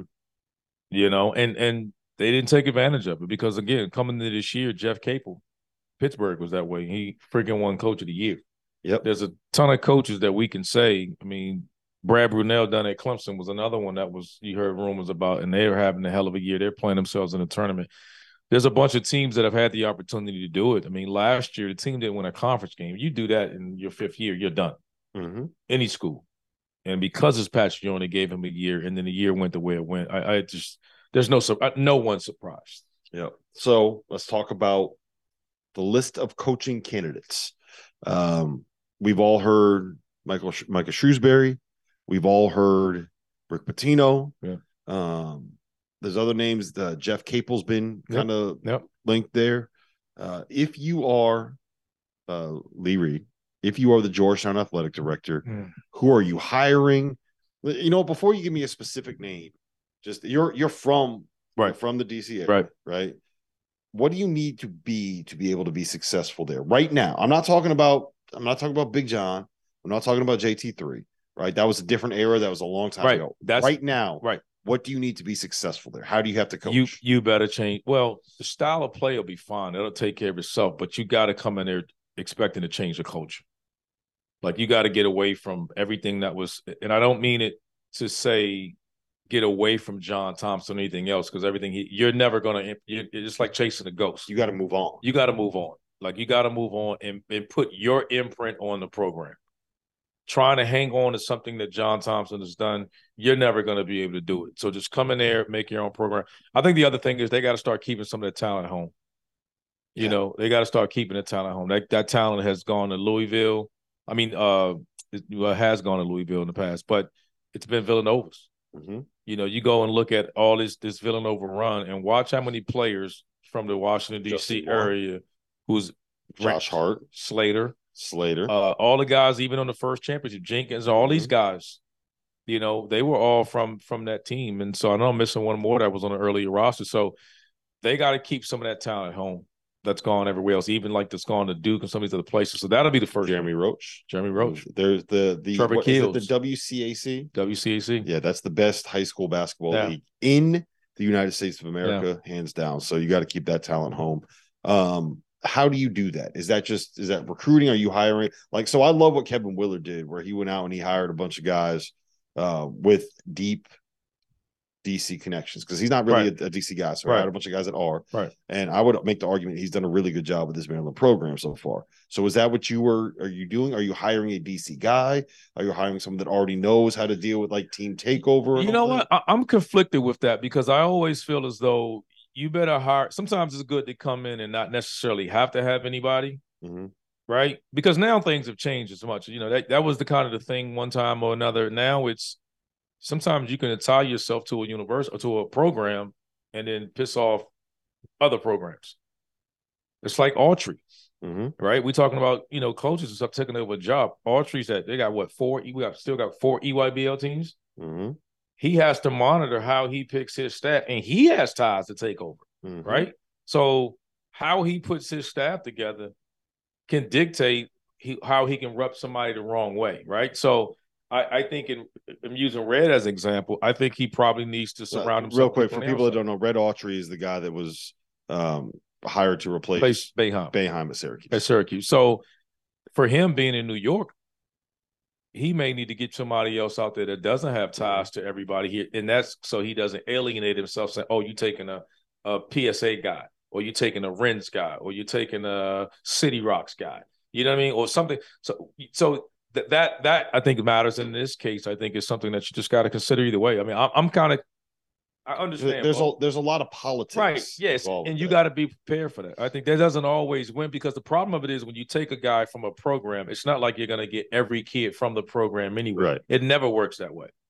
Yep. The one thing I would say is that in hiring somebody from the outside, like a Micah Shrewsbury, for example, you don't have any of those like preconceived connections. Right. And part of the reason why, like, Ed Cooley's a name that we love throwing around on the show, right? Hire Ed Cooley for Georgetown. Go do it. His ability to kind of get along with everybody. Right. I don't think, have you ever met anybody that doesn't like Ed Cooley? No. Other than like UConn fans, and even UConn fans that don't like Ed Cooley are just saying because they because he wins. Right.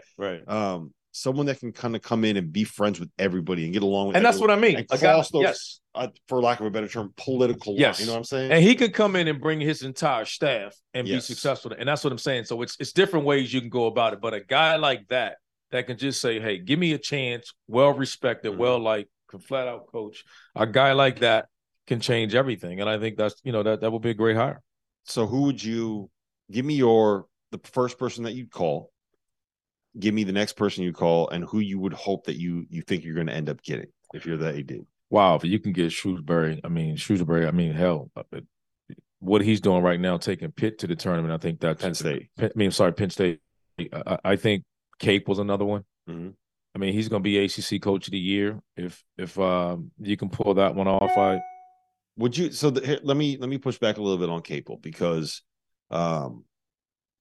he basically had one good season at Pitt and another good season that was blown up because of chemistry issues.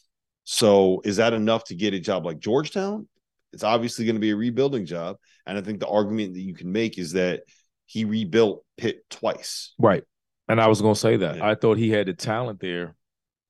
Things went, and let's be honest, it wasn't his fault the first time when went over the play. It was, you know what I mean? So it's just typical stuff that happened with young kids. Yep. So he's shown he can get the talent in there. We know he can coach.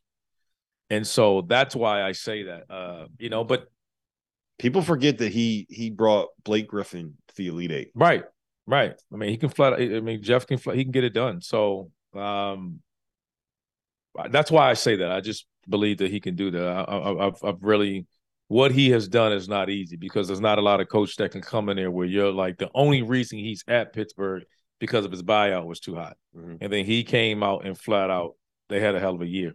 There's no doubt about that. So that's what you need. And let's be honest, this Georgetown job is a complete rebuild. That's what you're you starting got. from the ground up. You are, man. The one good thing about getting the job from the ground up is that it's easy to do that. Well, easier to do that in the transfer portal era. That's a hard thing for me to say. Transfer portal era. That's a tough one. And you're not going to have to you're building your own team. Right. So you will be able to have like a 2, 3, 4 year window where you get you don't have to be great year one. No, it's not like walking into Duke when you're John Shire. It's not like walking into North Carolina when they you're don't have the expectations. So I think I love the Shrewsbury fit there. I'm kind of coming around on Jeff Capel. I don't think that I don't know if that's the first guy that I would try to get, but I like the idea of him. You kind of sold me on that in a little bit. I'll add this too, something to think about. You'll know this. I don't know if fans will understand this. That's probably one of the few jobs, if only job in the country, is because of John, because it's in Washington, D.C. Mm-hmm. People always felt as though it should be that a black head coach represents that institution. Fair or not, whether you agree with it or not. But you and I both know we've been around coaching enough for that job. It's always seemed like because of that's the ghost that John Thompson. Mm-hmm. There's a lot of people that grew up thinking that Georgetown was an HBCU. Yeah. A lot of people did. And so that's why. I mean, one of the reasons those guys are helping. I don't think that it's necessarily a bad thing either. No, it's. I'll tell you what. Growing up there, and I've said this growing up there. Growing up in Washington D.C. is one of the places where it's called Chocolate City. It's one of the few places where African Americans are the majority. That's changing, but in the city, years ago, it was 70-30 or 80-20. It's higher than that. It was higher than that. And nowhere else in the country can you say that for a city. Mm-hmm. And that's why I said that place is unique in that manner. And and the people there, that's how they carry that. They hold on to that. And that's why I say Georgetown used to be a big part of that. So again, and they may go completely away from it. Like I said that before. Somebody has to come in there with their own energy, their own feel. I just the one thing I hope is that whoever they hire, they let them. They have to. They let them go and build a program their own way. I think they have to because the guys that we're talking about don't have to go. Yep. So they don't have to take it. So if you're not going to allow me to, if I'm a coach, one of these guys that they're going after, you're not going to allow me to be me, then I'm good. I got a job. They're not hiring an assistant. There's no assistant coach that feels like, man, I got to take this job. They're not offering that to them. The guys that they're offering have jobs. We're talking about one guy mentioned just taking his team to the NCAA tournament in year 2, and another guy that just won Coach of the Year. Yeah. So those are the two guys we're naming. And not saying that they're getting it. They're either going to get Georgetown or they're going to turn that into an extension. Right. So they're going, we're just naming that this is the caliber of the coaches that we're talking about, and they don't have to take it. Yep. All right. Let's talk a little bit about other openings. We don't have to go too long on this, but the Notre Dame one, I want to talk about Texas Tech, and I do want to talk about Ole Miss. But the Notre Dame one is the interesting one to me because that's where I can see – we talk about the carousel spinning. That's where I can see something happening. Fran McCaffrey's a name that gets brought up at Notre Dame a lot. Yeah. Greg McDermott is a name that gets brought up at Notre Dame a lot. And either one of those two jobs opening up, you're going to have a lot of coaches going after him. Steve Forbes is a name that's been like they throw his name out at Iowa. Yeah. Iowa's not even. He's a Midwest guy. Yeah, and you know he's done a hell of a job with my Deeks, but he's a Midwest guy. And what you're also finding out now, I think the adjustment that's coming up that everybody's not thinking about is next year. This is the last year of COVID. Mm-hmm. So I think you're going to see a lot of movement off things like this because everybody in the past, you can just get old, stay old. This having 24 and 25 and 26-year-old kids, it's about to end. It's about to end. And you're just going to have your traditional fifth-year guy or something like that. You're no longer going to have these sixes, these super duper seniors and all that. This is the last year. And so, you know, you got to figure out, and then sometimes you got to figure out now, can you, with the NIL is making a difference. Do you got money? Does the school have money? People are surprised at how many of these schools they don't have. The schools you think have money, they don't. And it's not that they don't have it. They're just not accustomed to playing that game yet. Yep. And if they're not accustomed to playing that game, it's changing everything. It's tricky figuring out how to be able to build the infrastructure where you don't have to worry about it, and you don't necessarily have to have your staff directly involved in making sure that deals get done. It's not the easiest process. There's a lot of red tape. It's probably a good thing that there's red tape. Yeah, it takes a while for it to get there. But yeah, Notre Dame is the domino that's going to be really interesting to see how that kind of ends up. Micah Shrewsbury is another name that's kind of been brought up in that conversation. And you and I both know that's going to be in the next week. There are going to be more jobs open up. We just talked about Georgetown. It wouldn't shock me if there's a couple more. Texas Tech yesterday, perfect example. Two names there that really stand out to me. One, your boy Forbes. I think that he would absolutely light it on fire at Texas Tech. He would kill it. That is like Steve Forbes. He would kill it in West Texas. He would kill being able to juke it up and go get some kids that end up at Texas Tech. Like he would kill it. I think the people in that town would eat him up and just love everything. It's a fit. Yeah, it's a fit. The other one, Paul Mills, Oral Roberts, former Butler staff guy. Those guys always have success. Jerome Tang, look what he's doing right now. Oral Roberts is going to be a 12 seed. That's probably going to end up making another run of the tournament. He can coach. No, I won't argue that. I mean, I've never been in Lubbock, Texas. I've heard, you know, I've seen Jeff and you guys down there and seen the show and seen how special a place that is. But, you know, the question that I have is, though, when you have incidents like that, do you change? Mm-hmm. Meaning, you know what I mean? Because that's the tendency sometimes when administration goes through a guy that makes an incident like that, sometimes you tend to you want to know what my take is on the that? top the other way. You want to know what my take is on that entire situation? I think that they realized that Mark Adams was not the answer. They knew that he was not getting along with the players in the locker room. They don't like him. Players don't like him for a lot of reasons, some of them justified. And I think that they were able to use that as the reason to make a change without having to have to be something where fans pushed back or people were like, how are you doing this year too? You know what I mean? Like you have that allegation come out there, which by my understanding is not just an allegation, it's something that happened. I think Mark admitted it to Jeff Goodman Stadium, Field of 68. But I think that was just their chance to be able to get him out the door. Because I'll be honest, when Mark Adams says, I don't think I did anything wrong, I was just quoting scripture, I believe that he doesn't think he did anything wrong.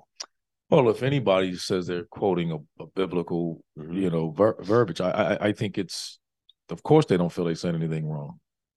He probably really feels that way, but this is the time we're living in. And I think that these are things that a lot of I think you're going to have coaches just like Boeheim's situation. We're going to have coaches that are like, you know what? Things are changing faster than I can. It's time to move on, or it's time for me to either stop coaching or find me another job or another location. Yep.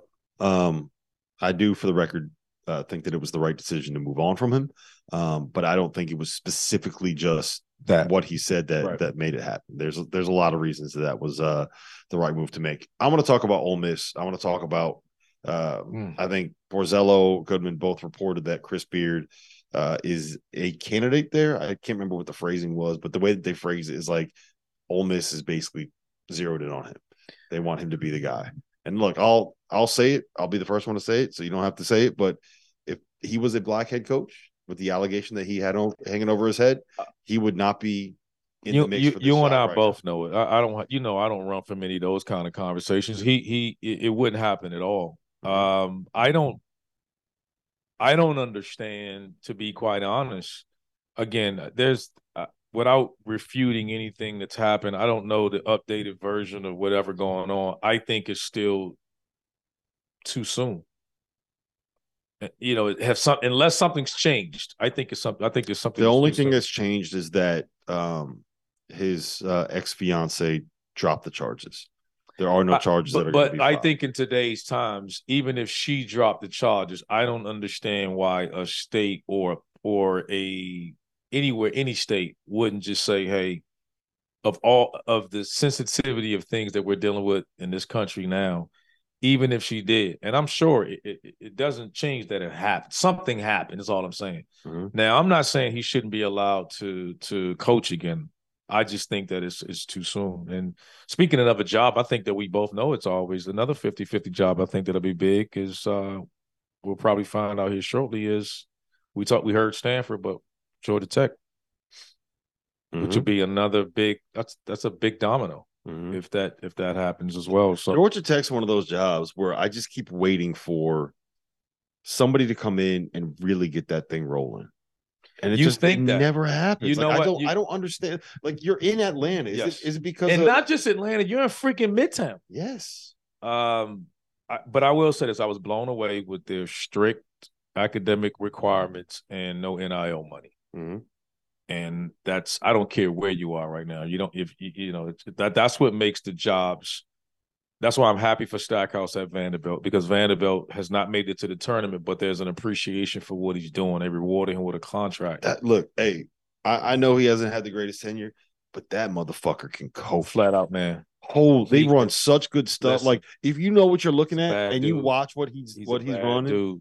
Like, they run some great stuff. If I'm one of these other schools, he's someone that I'm looking at, because if you watch them play, you'd be like, man, he can do it. It's hard to hire a guy that's never made the NCAA tournament. You know what I mean? Like, it's hard to hire someone based just off of, okay, they run some really good shit. But it wouldn't be hard for you and I. Yes. The problem I have is I don't think most of these ADs know what the hell they're looking at anyway. No. You hiring it's like hiring a guy because, he worked with Coach K. Sometimes I think some of these hires are just, cover my butt hires anyway. Yeah. I also think Jerry, he might be a little bit of an asshole at times. Well, he can be that way, but I think it's. I was trying to think of what's the nicest way that I can say that. But I think when you're coaching at a job like that, because of the kids you got to bring in there, he's got to bring in a certain type of kid to bring to Vandy, and I think he has to illustrate a level of toughness with. This is the way that I think about it, right? Like, he's a North Carolina guy, and when North Carolina opened up, it wasn't like there were people clamoring for him to go get the job. Right. So obviously that just that's something that stood out to me in terms of like, but also, I don't think it's the timing of it though. Yes, true. If he was still in the G League, I think he would have been a legitimate qualifier for it, because they had just, when he took the Vandy job, he had just got they had won the G League championship or whatever. Yeah, championship. And then he was already at Vandy and they weren't winning. So it was kind of like, all right, he's not hot right now. The time, but if he was, if that job had opened the year he had finished from the G League, then I think it's his. I think he's right there. I think it's a legitimate, because coming from the league, I think it would have been an easy transition. Let's circle back, and we can end it on this. Let's circle back to actually, I want to ask you about Syracuse. Let's circle back to Georgia Tech first. If you don't have NIL money, right, and you have high academic requirements, are you going to be able to get that thing going? I think you could put the same conversation with Cal. You can put the same conversation with a couple of other schools. Like, you and I both know it don't matter. It don't matter. If you don't have money, you don't have NIL money, and you got limitations because you can't take advantage of the portal. So what are you doing? You're so far behind. Like, who's going to take that job?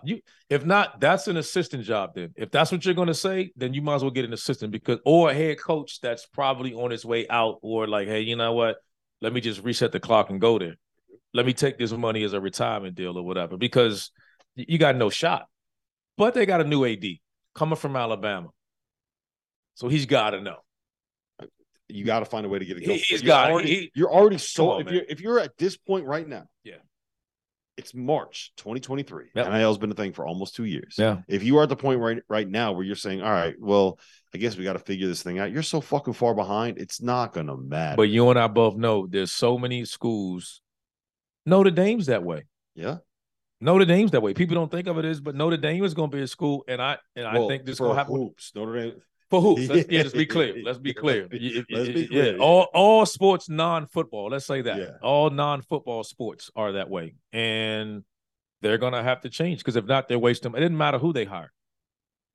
And let's be clear. You won't hear Mike Bray say this, but I can tell from covering enough of their games, he was frustrated with. I watched the team come out and shoot around, and I told you this. Had to eat pregame meal at 4:30 for a 7 o'clock game. Everybody in high school eats 4 hours before. Mm-hmm. This team was eating 2.5 hours before a game because they couldn't miss class. Like, no school's that strict. Like, that's ridiculous. Yep. All right. Last thing. Red Autry replacing Jim Boeheim. Was it the right decision just to go with the assistant? Should they have opened it up and tried to find somebody else? I mean, it's Syracuse to Syracuse. You probably could have gotten a pretty big name in there if you wanted to. Yeah. Or is it just, do you give him the job and let him have a chance? Like, how do you feel about that? I still want to get to the bottom of what's going on. I think I don't want to make any assumptions, but it looks like it was that press conference looked a little weird, right? To be kind. But I also think that he had some say in that too. And because he named, everybody was questioning it because he named Red as associate head coach. He could have named Jerry. He could have named somebody else. So he could have, clamored to get Mike back in there, Hopkins back in there, and he didn't. So I think this went the way he wanted it to go in the end. And maybe he wasn't quite ready this year or however when he wanted to leave. But I think he wanted the reward. He earned it right. 47 years, he should pick his damn successor, and he did. That's what I believe. I mostly agree. And I think that Red's been around there long enough. Like, you got to see what you got. You know what I mean? Like, you got to see what you got in him. So we'll find out. We'll find out soon enough. Trevor, is there anything else compelling in the chat that you think needs to get asked? I wouldn't define it as compelling. I'll give you a quick bubble update here. Arizona State up double digits with 4 minutes to go on USC. Utah State up double digits on New Mexico with 10 minutes to go. I don't think I can't believe Utah State has one quad 1 win, one quad 3 loss, and 2 quad 4 losses. Yeah, I think they got to win their league. I have no idea how they're in the bubble. It's just a metrics thing with them. Give me 2 Clemsons over them. And I've always been big on Hurley. I've been big on Hurley from months now. So I think I hope they get in, and I hope he moves on. I hope he decides to open up. And I've told you this, and it's weird because when you get here, and I've said this, and you hear so much about St. John that I look up, and when I look at Anderson, it's like this is only year 4, and it's like he's never had a losing record, and I don't know if a guy should be fired. Yeah. But you're right, and I'll say this, but the energy around the program when you ask everybody, it's super negative. Mm-hmm. But when I look at the numbers, that it's like, damn, like he's never had a losing record. And well, here's the problem. You got one of the best point guards in the Big East in Posh. You got one of the best big guys in the Big East in Joel Sawyer. He's a stud, right? AJ Storr can get a bucket. David Jones, really good Big East player. Like, I agree. You got talent on that roster, and you were never once in the NCAA tournament mix. Like, I get what you're saying. I think a lot of the reason why he doesn't have a losing record is because they don't play anybody in the non-conference. And that probably has something to do with why they're not dancing. So, you're right. We'll see. That's the if there's a real interesting one for Richard Pitino, that is, to me, that's the one that might pop up if it's not something in South Florida. But listen, Trevor. It is 1:30 in the morning. Yeah, let's do toast and get out of here. What do you say? Yeah, RC's been up since like 4:30 this morning. I've been up since about 4. Toast of the night. Go ahead. Toast someone. Wow. I'm going to toast the Big East tournament. This is a hell of an event, man. I told you. The energy in this place is crazy.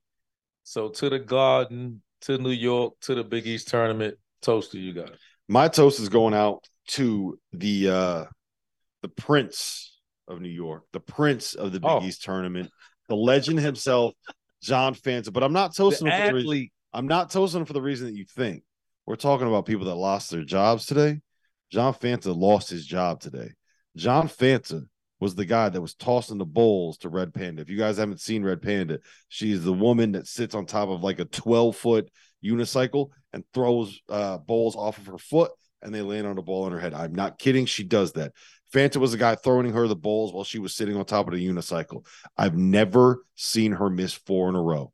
She missed 4 in a row. I've never seen it. It was the worst performance. They went to the bullpen on ever. Pulled him out. Ever. It was like seeing Michael Jordan take an offer and lose by 50 when playing a bunch of high schoolers. That's what it was. And he got cut. He wasn't there. She was there for the first game, or he was there for the first game, first session. He wasn't there for the second session. He got benched. He got fired. So my toast of the night goes out to John Fanta because I know he needs a cold one to kind of shake off that loss. Listen, this has been the Field of 68 After Dark. We'll be back again tomorrow, midnight. Me, RC, John Fanta will actually join us, and we may have another special guest from CBS Sports. I'm not going to tell you who it is, but we'll talk about that tomorrow. For RC on Randolph Children's Day. There you go. For Trevor Valise and for Terrence Oglesby, my name is Rob Doster. We'll see you guys tomorrow night. For the ones who work hard to ensure their crew can always go the extra mile, and the ones who get in early so everyone can go home on time, there's Grainger, offering professional-grade supplies backed by product experts so you can quickly and easily find what you need. Plus, you can count on access to a committed team ready to go the extra mile for you. Call, click Grainger.com, or just stop by. Grainger, for the ones who get it done.